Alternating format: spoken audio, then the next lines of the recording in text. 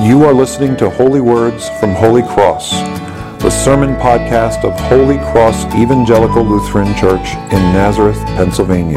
We hope you find these words a blessing in your daily walk with God. Please visit us on the web at www.holycrossnazareth.org or in person at 696 Johnson Road, Nazareth, Pennsylvania. Be thou my vision, O Lord of my heart, not be all else to me save that. Will you join me for a word of prayer? Gracious, holy, and heavenly God, we have such a privilege to receive the stories of your mighty acts of salvation, the signs and wonders whereby you showed us truly who you are in Jesus Christ. Bless us now as we come before your word with an understanding that not only gives us a new mind, but transforms our hearts with a desire to be obedient to all that you have commanded us to do and the great gift you give us in those commands. This we ask in your precious name. Amen. Matthew, I'm going to need to use the clicker on that side. Perfect. Thank you. All right. Well, I was at a meeting, lots and lots of pastors, and the people there who weren't pastors were typically pastors' spouses or had family members who were pastors. One of them is the daughter of my former bishop, and we were doing a devotion, and we're just kind of bouncing around before the meeting really got going. And something that was said reminded me of a meme that a friend had given me, and I'm going to share it with you this morning. Now, if you're my age and didn't know what a meme was until a teenager told you, it's where they take a film print from like a movie or something like this, and they put a little caption across it that changes the meaning of the original scene a little bit. And they're meant to be ironic or funny or something like this. This one was by a pastor out of New York City, Sarah Jewist, and she writes this. She says, "Going to seminary, I think, is a lot like going to culinary school. You learn the basic foundations, some cool party tricks, and by the end you can prepare a gourmet meal. Pastoring, however, is waking up every day to a new episode of Chopped, where the ingredients are completely random and you're expected to do something with whatever you're handed while everyone watches and provides running commentary. And occasionally something explodes." And I share that with you not because I think that pastors have it any harder than anyone else, but because I suspect that we all feel like this much of the time. There's the life we've been prepared for, and then the life that's been prepared for us. And the two are not always in complete alignment with each other. In fact, they're rarely in sync with each other. And the challenges before us are not the ones we anticipated when we woke up in the morning. We've all faced this. And I think that the constant busyness and the sense of being overwhelmed that we often have has been made worse by these little devices we carry around everywhere now. Some of you are young enough that these things almost feel like an extension of your arm, but for those of us who remember what life was like before the smartphone and its predecessors, the Palm Pilot and the BlackBerry, all these devices, they made a great promise to us. And do you remember what that promise was, those of us who are older? It was how much time we were going to save. How it was going to give us time for the things in life that were really, really important. And this was going to be the kind of, we were just going to be able to manage everything in our life, all the different roles we have and the different tasks before us. It was going to become so much easier, and we were going to have the time in our lives for the things that were really important, the people who were really important, and those hobbies we never got around to before but loved. Everything was going to be better. And now with 20 years of these devices at our fingertips, at least the reality I experience is a little bit different. If I have the audacity to take my device and put it down, face down on the table in front of me in order to spend some of that quality time with a loved one or reading a book or praying, it does this. And I think to myself, no, this is why I have this thing. I'm going to leave that sit right there.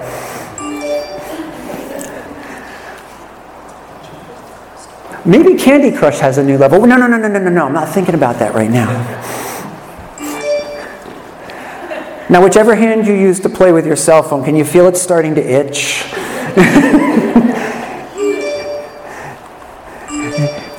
Maybe it's an emergency.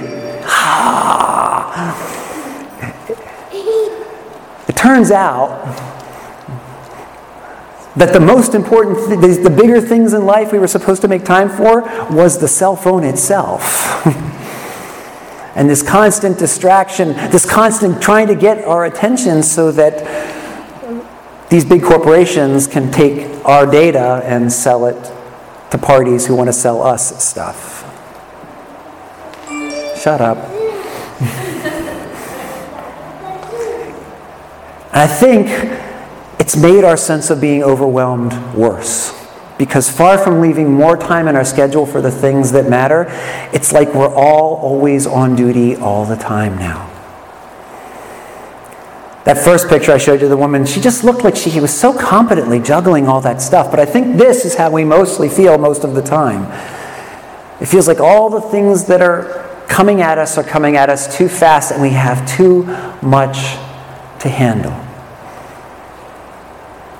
It was consoling when I read today's gospel for the first time in preparation to preach that the disciples felt the same way. They didn't even have time for a meal. There were so many demands on their time and attention. And Jesus says to them, "Come away to a desolate place and be refreshed." Now, when we hear that word, we think of desolate like this, kind of arid and nothing there going on. That's not really what was meant. Remember, in Jesus' world, outside the city walls was not a safe place. The only way you had, average people didn't have weapons to protect themselves or anything else. And there were robbers and bandits and wild animals. You wanted to stay safe inside the city walls. But inside the city's walls is where all the noise was and all the demands on your time and attention. Desolate meant simply to be away from all that. In fact, if you look, the word, the solent in desolate is the same as the word solace. It's a place of respite. More like, in my mind, this is my place when I want to go out to a desolate place. Like the green pastures and the still waters of Psalm 23. A place where we can be alone, or as alone as we ever are with God. Jesus himself did this frequently throughout his ministry, we're told. Pulled back from the crowds to spend time with his heavenly Father.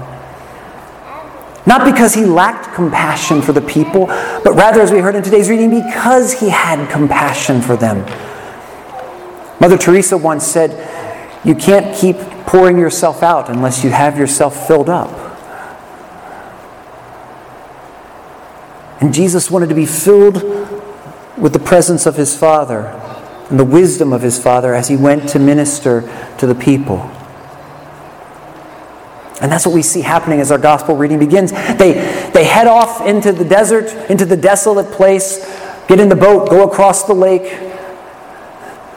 to have a little time alone with Jesus, a little time alone with God. And what happens? When they arrive, there's this massive crowd has already gathered and they're waiting for them. And Jesus has compassion on them. Because they're like sheep without a shepherd. He begins to teach them. He begins to shepherd them. And the day gets long and time passes and they're hungry. And the disciples come to him and say, let's send them all out to go get some food. This is, after all, a lonely place. It's not like there were food vendors. We didn't get set up far enough ahead of time. It's not like Nazareth days.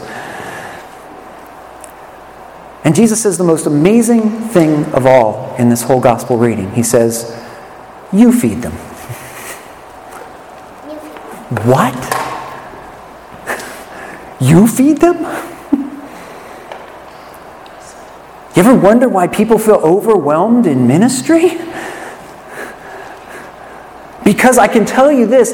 Do you know that the number, 50% of pastors will leave the ministry before they retire?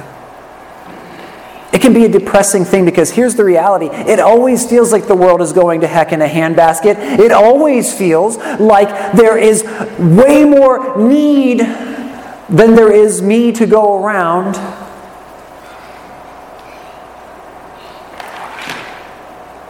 And it's not just pastors who are called to feel that way, but Christians of all stripes. Because if there is one insight that the Reformation had that needs to be heard by all Christians, it's that the Word of God belongs to the whole people of God. We all together are the royal priesthood that Peter talks about, and we're called to minister to one another, to feed one another with the Word of God. Ever worry that you're going to have the wrong words or not the right words to say when someone's in a moment of crisis?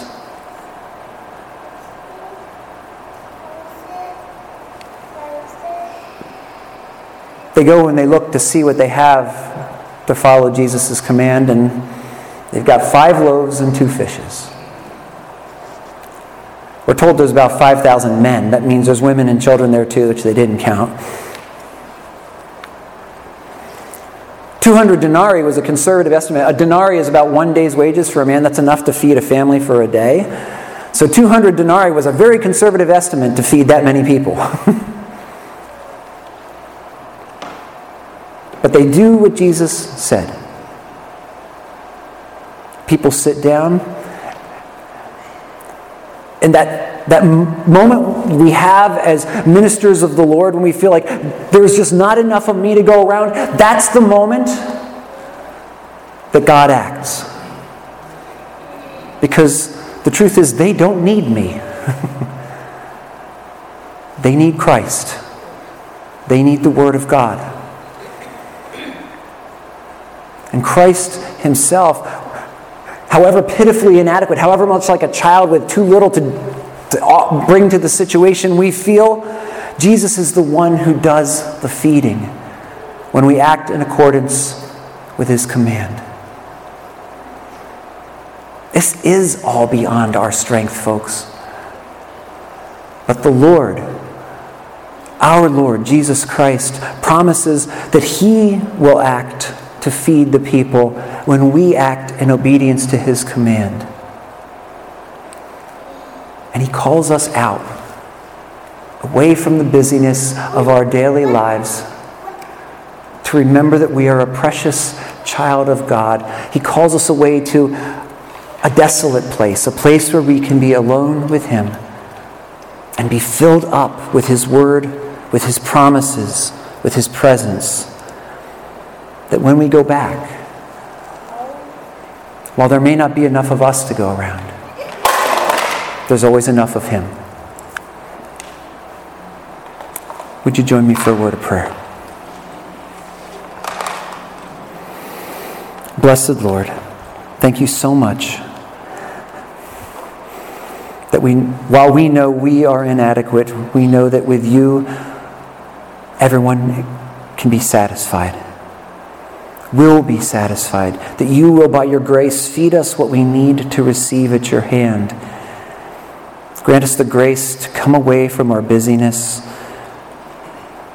to spend time with You, to be restored by You, that when we return, we may have the kind of compassion You have for people.